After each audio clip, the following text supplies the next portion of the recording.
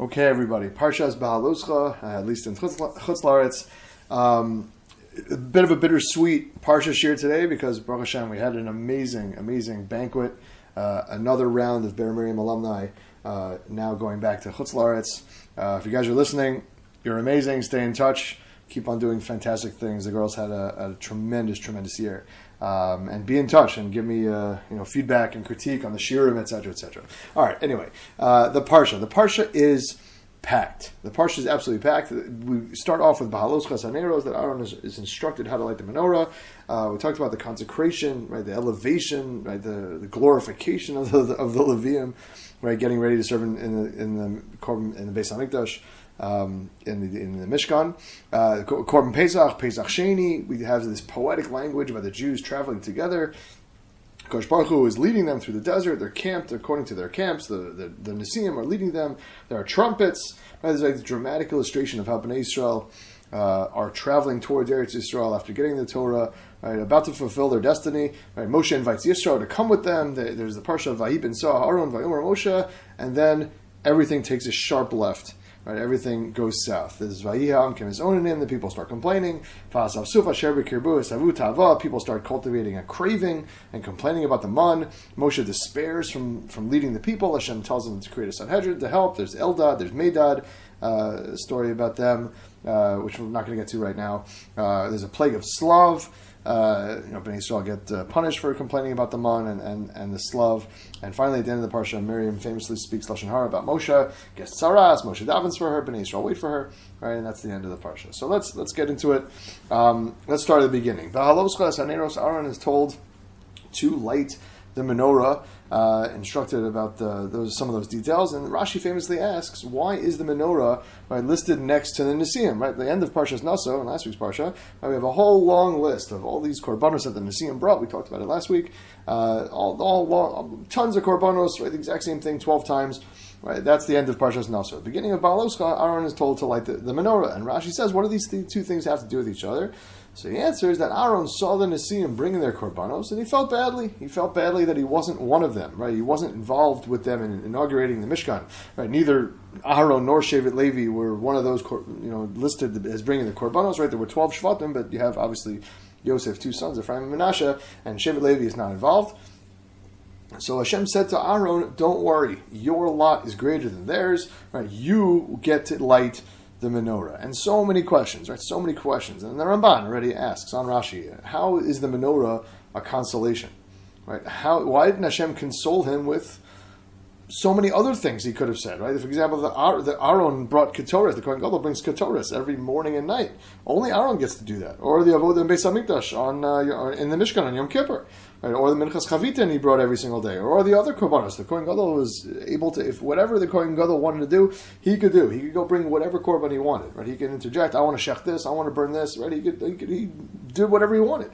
Right? And Shevet Levi, I mean, listen, I understand they didn't bring korbanos to the Chanukas HaMishkan, but they were literally the ones chosen to represent the Kosh Baruch Hu, right, in the Mishkan. Right? And if you look at the Chanukas HaMishkan, Aaron actually did bring korbanos, a ton of them actually, right, much bigger than the Nesiim brought. Right? And if you argue, says the Ramban, that those korbanos were commanded by Hashem, and the Nesiim brought those on their own volition, right? And Aaron was upset they didn't bring optional korbanos. Well, okay, but that's nice, but the menorah is also a commandment from Hashem. So how does that even help anything? So there's a lot to unpack over here. A lot of angles you can take and a lot of details you have to work out. Right? Just for the sake of brevity, we're going to focus on one aspect. Let's focus on the menorah itself. How is that a nechama? How is that a consolation to Aaron? Why did that make him feel better any more than, let's say, the Ketores or any of other avodah that the Kohen Gadol would do in the Mishkan? So Rav Nosson Tzvi Finkel quotes from Chaim Shmulevitz and Sichos Moser. Right? Both of them were Rosh Yeshiva at the Mir, so that makes sense. Or Mashgichim at the Mir. Rav Chaim was Rosh Yeshiva or Mashgiach? I don't remember. Not at the top of my head, I don't remember. I thought he was Rosh Yeshiva, but I could be wrong. Anyway, Rav Nosson Tzvi Finkel quotes from Chaim Shmulevitz and Sichos Moser, who explains that the menorah had a certain aspect of Hakaras HaTov to it. The Medrash says, in B'midbar Rabbah, that Aaron lighting the menorah was Hakaras HaTov to HaKadosh Baruch Hu, kind of like quote-unquote paying back to HaKadosh Baruch Hu for lighting the way for Bnei Yisrael in the desert, right, with the Amud Eish, right? When Bnei Israel took them through the desert with the Amud Anan during the day and the Amud Eish at night, right? It was Hakaras HaTov. It was quote unquote paying back to HaKadosh Baruch Hu, or for guiding Bnei Israel through the desert, right? The Medrash there gives a mashal of two people walking together. There's a blind person and a healthy person, right? Someone who can see. They're traveling. And when they finally get to their destination, the healthy person tells the blind person, "Do me a favor, light a candle in the room where we're staying." So the blind man turns to them and says, "What do you mean? The whole way you've been taking me." What does that mean? You made sure I know where to go, etc. Now you need me to light you a candle? And the guy who can see says, "Yeah, so you don't think I did you just a favor while we were traveling and you feel like you have to pay me back for something? Here's your opportunity to do something tiny, small, do something, just kind of like, get that off your back and off your head, right? Here's your opportunity." So the same thing over here. Kadosh Baruch Hu, right, took care of us, guided us throughout the whole Mishkan, with the Mishkan, but throughout the whole Midbar, throughout the whole desert. And then Kadosh Baruch Hu said, just pay me back by lighting the menorah. Obviously Hashem didn't need the menorah, but he said, just do this tiny thing for me, light the menorah. Here. Again, what does that mean exactly? How does that pay back? That's, again, in Midrashim, we're not necessarily meant to be taken literally. But, okay, so the menorah had aspects of Hakaras HaTov. That, says Rav Chaim Shmulevitz, that was the special aspect of the menorah that the menorah had over the korbanos. Right? Said Rav Chaim, this is what Hashem was saying to Aaron. Your avoda is greater, since it represents Hakaras HaTov, where Bnei Israel show their thanks to HaKadosh Baruch Hu and pay him back, Kiviyachol. Right? We don't find this aspect by any other avoda in the Mishkan except for the menorah. And obviously, there are tons and tons of Makoros throughout Chazal, right, about the greatness of Hakaras HaTov, right? Maybe none as striking as the Ramban at the end of Parshas Bo, as my Rebbe Rav Yonason Sachs likes to quote. The Ramban at the end of Parshas Bo writes that the entire purpose of creation is liyeda uliyoda. Liyeda, to know that HaKadosh Baruch Hu created the world and recognize God's hand in everything, uliyoda, and to give him thanks for it. And that is the purpose of creation, says the Ramban. But Rav Chaim and Rav Nosson Tzvi, they also just bring a couple other Makoros, so many aspects of this Medrash, right?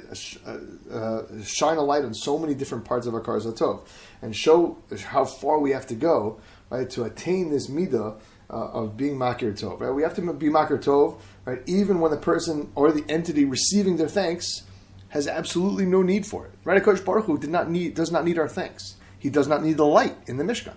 Right? What could Hashem possibly gain from our Hakaras HaTov? He doesn't need anything. Yet, Bnei Yisrael were told to light the menorah, right, to be Makir Tov. Hakaras HaTov is not important only for the giver, right, but so much more so for the receiver, meaning the person who received the goodness and has to give back, right, has to be Makir Tov. Right? We think Hakaras HaTov is not just paying someone back for something. It's important for the person who received the favor, right, to give back, even if the person who gave the favor doesn't need it at all. That's what we see from this Medrash, right? Kadosh Baruch Hu didn't need us to give back to him, but still, when Hakaras HaTov, recognizing that someone has done something for you, that is chashuv, even if the person who did it for you doesn't need any thanks whatsoever. We have to be Makir Tov as well, right? Points out Rav Chaim and Nosson Tzvi from the Medrash, even to inanimate objects. Right? Well, not from this Medrash, but from a different Medrash. Rav Nosson Tzvi quotes a famous Rashi that Aaron had to do the first 3 makos, right? Not because Moshe had to have a Hakaras HaTov to the Nile, right, for saving his life when he was in the basket, right, and also to the ground that hid the Mitzri, so he couldn't do Kenan, right? That saved his life. Rav Chaim points out that Moshe saved the daughters of Yisro from the shepherds, right, who helped them water their flock. Right, you remember that when Moshe went to Yisro, first he saved their daughters. The Medrash Tanchuma says that the mashal of that situation, right, was a person who gets bit by a donkey, then runs to the river to soak his foot, and while he's soaking his foot, he sees a child drowning, and he dives in and saves them. And the child thanks him, says, "Oh, thank you so much for saving my life." And the guy says, "Don't thank me, thank the donkey. Because without the donkey who bit me, I never would have been here." So too Moshe said to the Bnos Yisro, to Yisro's daughters, he said, "Don't thank me for saving you from the shepherds. Thank the Mitzri who I killed. Because without him, I never would have fled, right, Mitzrayim." Right? So that, again, we have to show Hakaras HaTov even to inanimate objects, even to people who are dead. Right? There's a concept, again, as we see, it's not for the person we're giving thanks to, it's for our own selves, right, to be Makir Tov. Right? We have to be Makir Tov even for something so small, right, that even when the person who does the chesed for us, right, it's really for them, but it happens to benefit us as well. The Gemara says in Yevamos, says Rav Chaim, the Gemara says in Yevamos Taf Samach Gimel, that Rabbi Chia, fascinating story actually, Shalom Bayis Shmuz, that Rabbi Chia's wife used to frustrate him, used to aggravate him a lot. Nevertheless, says the Gemara, whenever Rabbi Chia would see something that she would like, right, let's say flowers, whatever it is, he would still bring it to her. And one of the other Amoraim said to him, Rav said to him, "Well, doesn't she annoy you?" So Rav Chia said, again, this is probably a shir in and of itself. Rav Chia said, it's enough that she raises our kids and saves me from Avera, meaning she saves me from inappropriate thoughts because she, puts on makeup and she's beautiful, etc. So that I owe her that gratitude. So I have to. It's worth it for me to be Makir Tov for that. Says Rav Chaim Shmulevitz, those are two very different reasons to thank someone.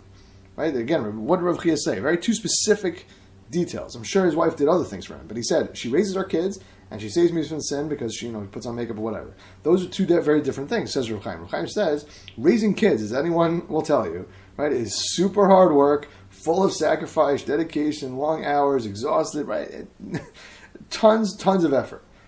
But making herself beautiful, that's probably something she would have done anyway, right? Girls like to, as you guys know, you put on makeup to impress other people, but also because the girls like to feel beautiful themselves. It's very likely she would have done that anyway. Well, she's not married to Rav Chia.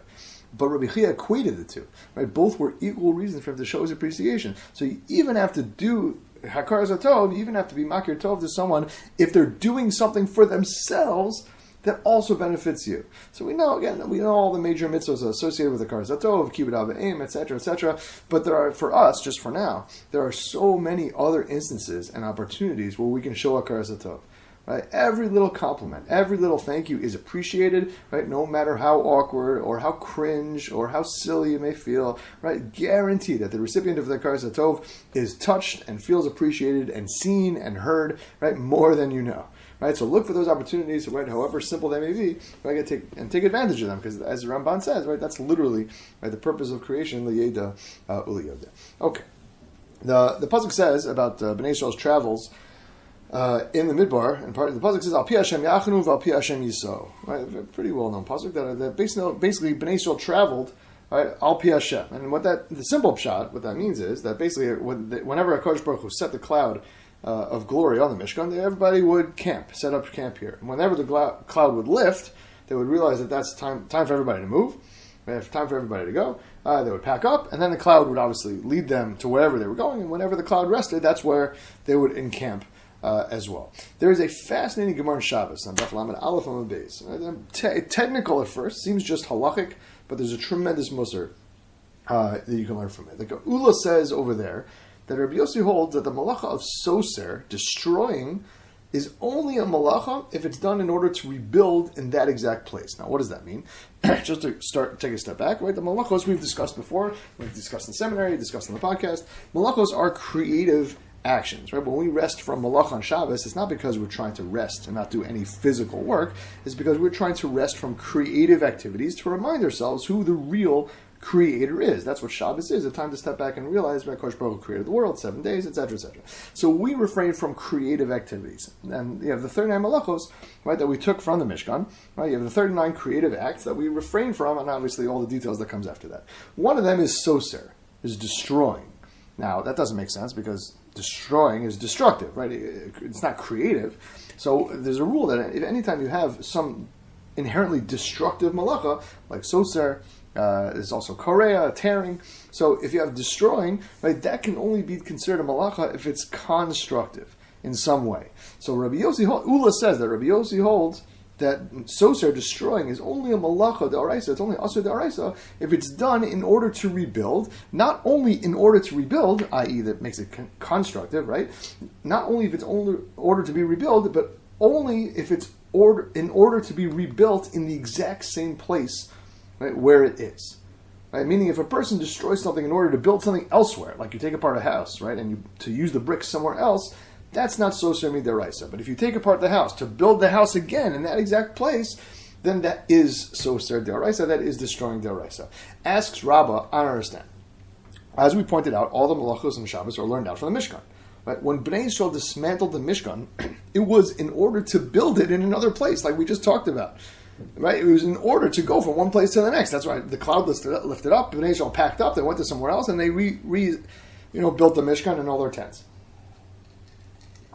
So what do you mean that destroying is only to rebuild in the same exact place? So Ula answers, not really. Because by the Mishkan, the pasuk says, as we quoted, Al pi Hashem yachnu v'al pi Hashem yiso, right? They traveled based on Hashem's word, and therefore it was as if it was built in the same exact place. Now, the obvious question is, what does that mean? When Bnei Yisrael traveled from place to place in the desert, there's literally a list of all the travels of Bnei Yisrael at the end of Sefer Bamidbar, right? In part, that's Parshas Maseh. Right? What do you mean that since it was Al Pi Hashem, therefore they really built the Mishkan in the same place? They didn't. They clearly didn't. They moved from place to place. So the Torah Tamima, so some want to answer. The Torah Tamima, for example, says that simply it must be that sometimes Bnei Yisrael were commanded to take down the Mishkan only for Hashem to pull the offer and rescind the order, right, and command them to rebuild it in the exact same spot. With all due humility and respect, we don't find a record of that anywhere in the Chumash. So I'm not sure exactly what he's getting at. But again, back to Rav Chaim Shmulevitz, he gives an unbelievable answer. In Sichos Musar, it's actually on his comments to Beshalach, but okay, it doesn't matter. What the Gemara means, says Rav Chaim Shmulevitz, is that Bnei Yisrael's residence in the desert was Eitzel Hashem, was with Hashem. That's what Al Pi Hashem means. That they were always with Hashem. The physical location didn't matter. As long as they were with Hashem, right, they were in the same place. And he gives a great mashal. He says when a baby, or let's say a child, right, goes with their mother, let's say, on a bunch of errands, if you ask the kid where they were all morning, the kid inevitably would answer, I went out with mommy. Right? It doesn't matter that they went to the fruit store or the pharmacy or the library. They went out with mommy. That's how Bnei Yisrael's travels in the Midbar were. That's what the Gemara means. That since they were Al Pi Hashem, it was as if they were in the same place. Since they were with the Kodesh Baruch Hu, it was as if they were in the same place. Now, first of all, this is a tremendous lesson for you guys who just left SEM. Right, we had our banquet a couple nights ago. It doesn't matter where you are physically. Right, you'll always be part of the greater Bear Marion family. Right, that's just how we roll. Right, even in Chutz La'aretz, you're always back here. If you put your mind to it, if you're always with the Kodesh Baruch Hu, then you're always a seminary girl, etc., etc. Right? This applies to yeshiva guys as well. Right? And just because you're not in the physical four walls of the yeshiva doesn't mean you're not in yeshiva. It doesn't mean you can't have the attitude of religious growth. That can happen anywhere. But this is the ultimate way to live your life, right? Al Pi Hashem Yachnu, Al Pi Hashem Yiso. Right? Travel Al Pi Hashem. Right? Make decisions Al Pi Hashem. Date Al Pi Hashem. Marry Al Pi Hashem. Raise children Al Pi Hashem. Work Al Pi Hashem. Right? That's the ultimate goal. And that you can do anywhere. Right? Your physical location doesn't matter. Right? When you live your life Al Pi Hashem, you're literally walking with HaKadosh Baruch Hu wherever you go, and that's considered where you are. Right? When you listen to a shir in the car, when you dress tzniusly in some random town in Hickville, or God knows where you go on vacation, when you spend money on Jewish things, etc., that's Al Pi Hashem Yachanuv, Al Pi Hashem Yiso. That's living your life Al Pi Hashem.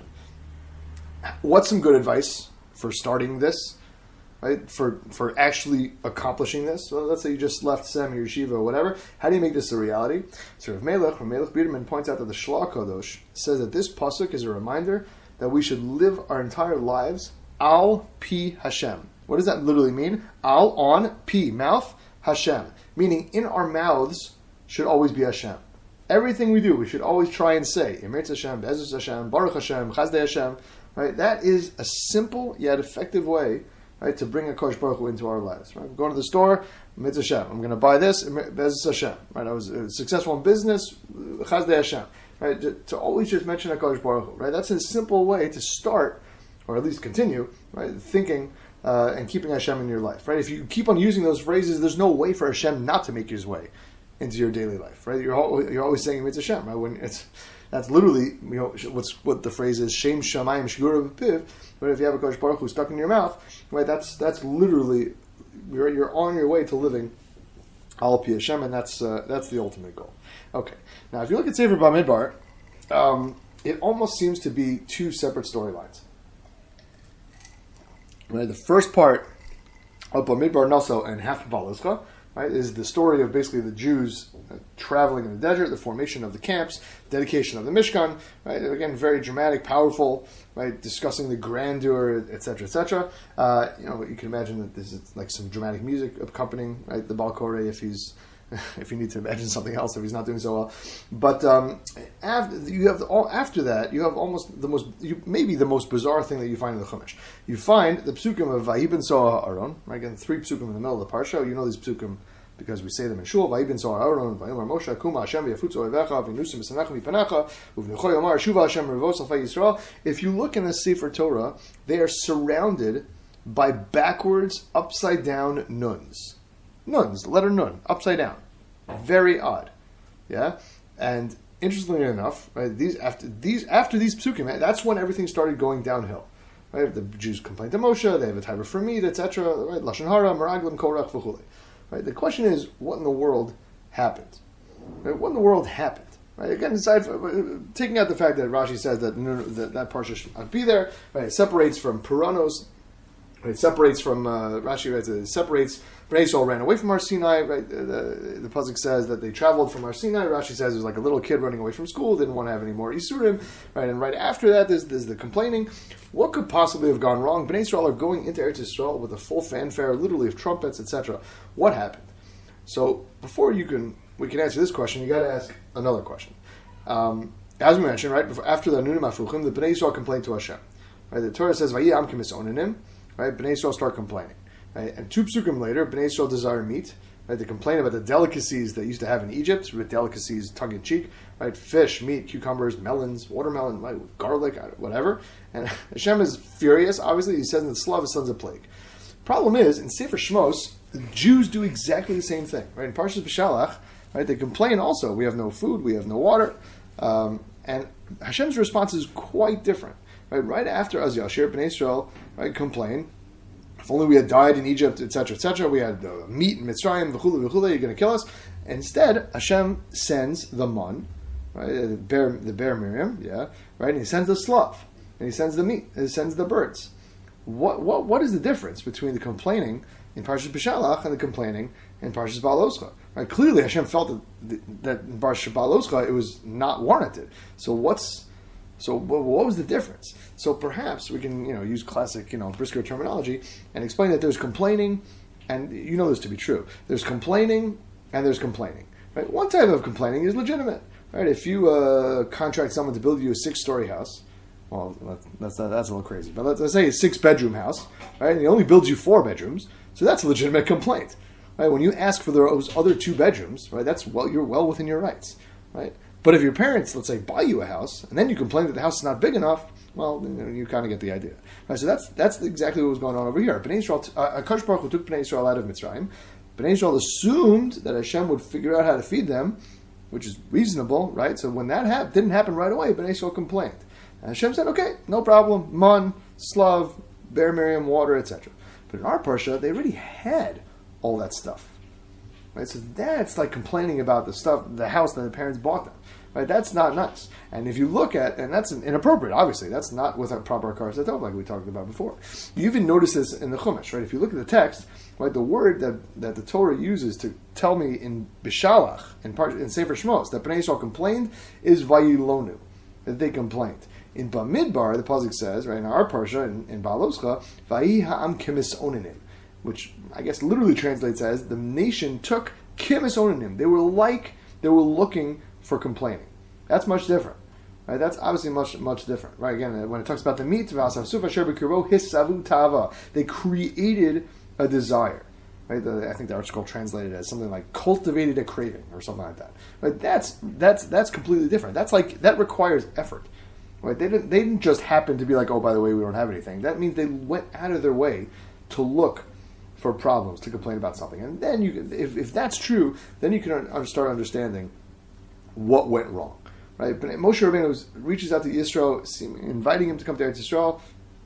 How did they end up turning left? It started with a complaint, right? An illegitimate complaint, right? Why does a person not complain?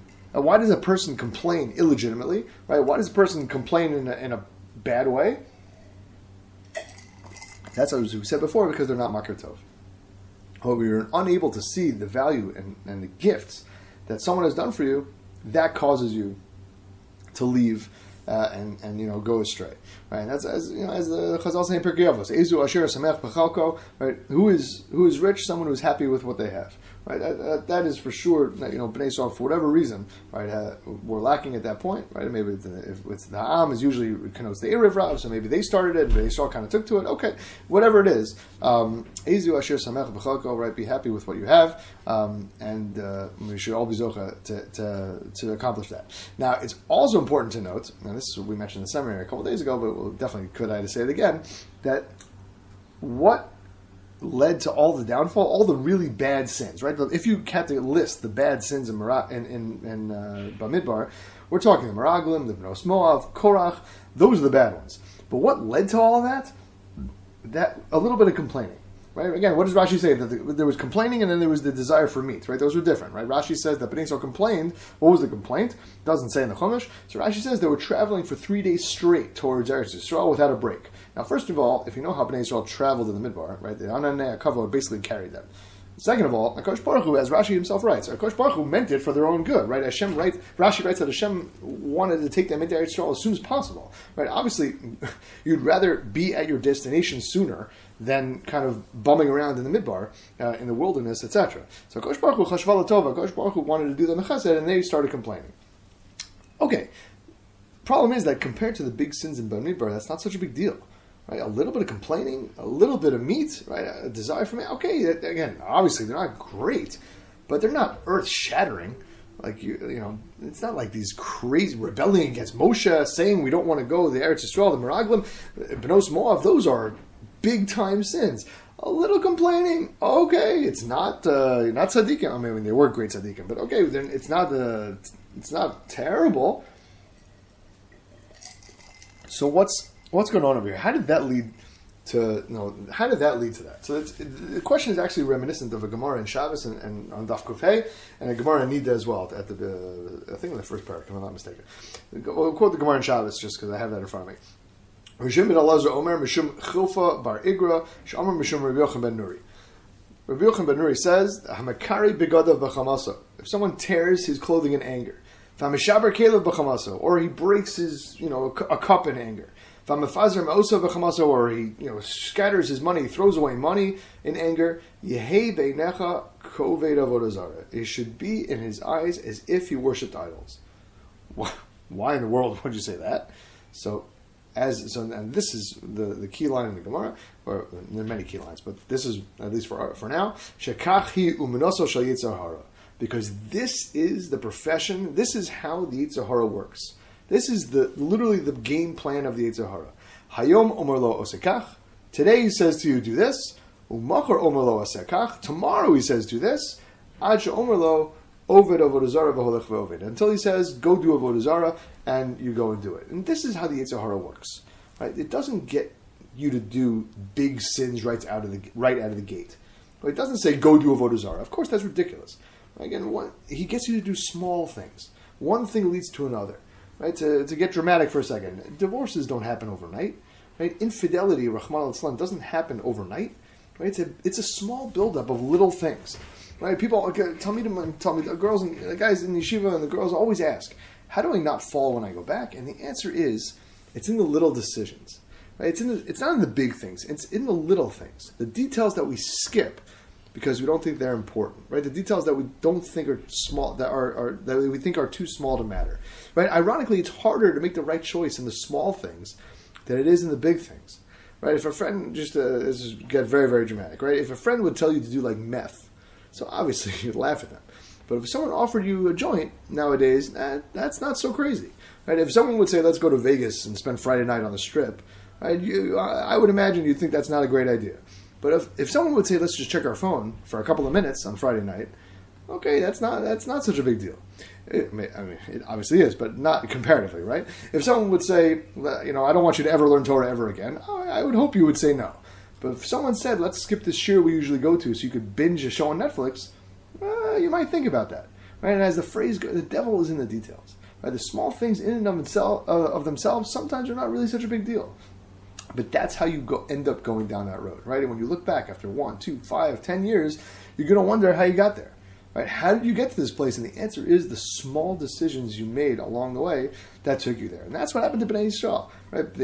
They're going towards Eretz Yisrael. The Mishkan is set up. They're traveling together. Everything is good to go.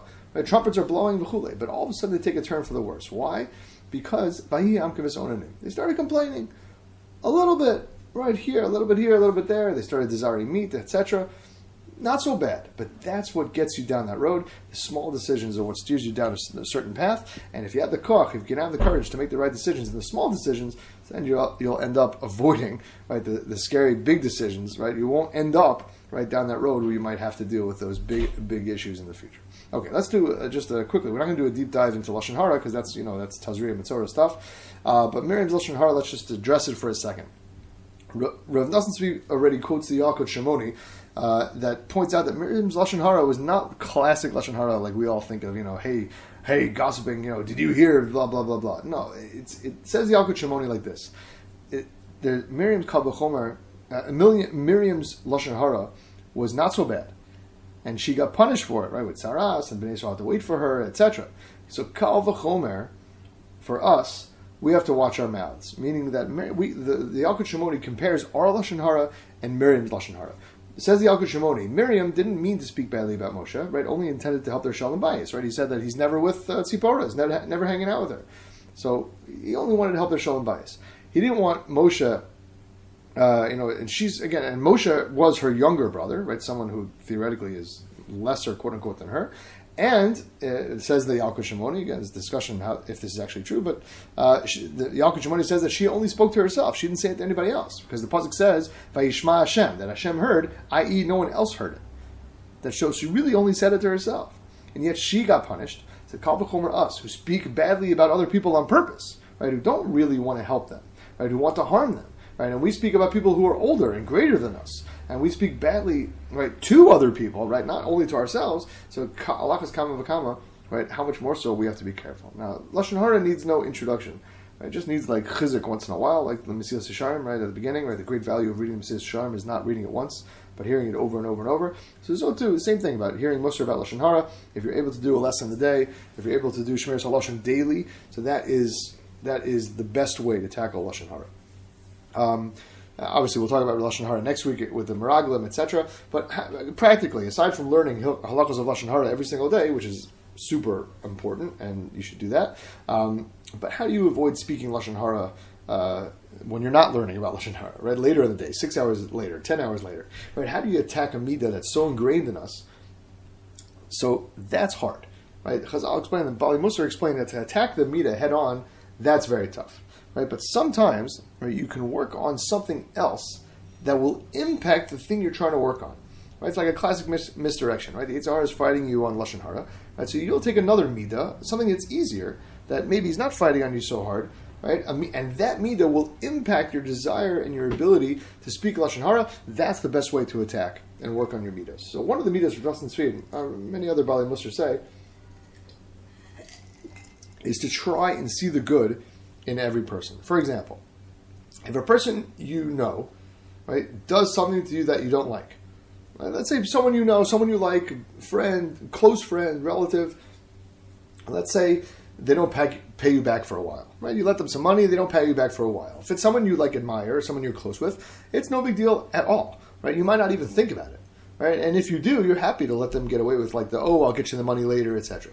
But if it's someone you don't like, so then, or you don't have a good association with, so then you're marking off the days in the calendar, right? Then you're grumbling about it with your friends, right? You don't cut them any slack whatsoever, right? We can all think of examples where something happened with people we were close with, right? And that didn't bother us at all, and then the exact same thing happened with people we were not close with, and we were furious, right? So that's the advice. The advice the Chazal give is that to work on your being, not necessarily samech b'chalko, but being happy and getting along with other people, seeing the good, right, in other people, right? Because once you start seeing the good in other people, you become inherently closer to them, and you see how great they are, right? You can appreciate them, and you become closer to them, and you can cut them some slack because okay, if your brother or sister borrowed $100, they haven't paid you back yet, it's not a big deal.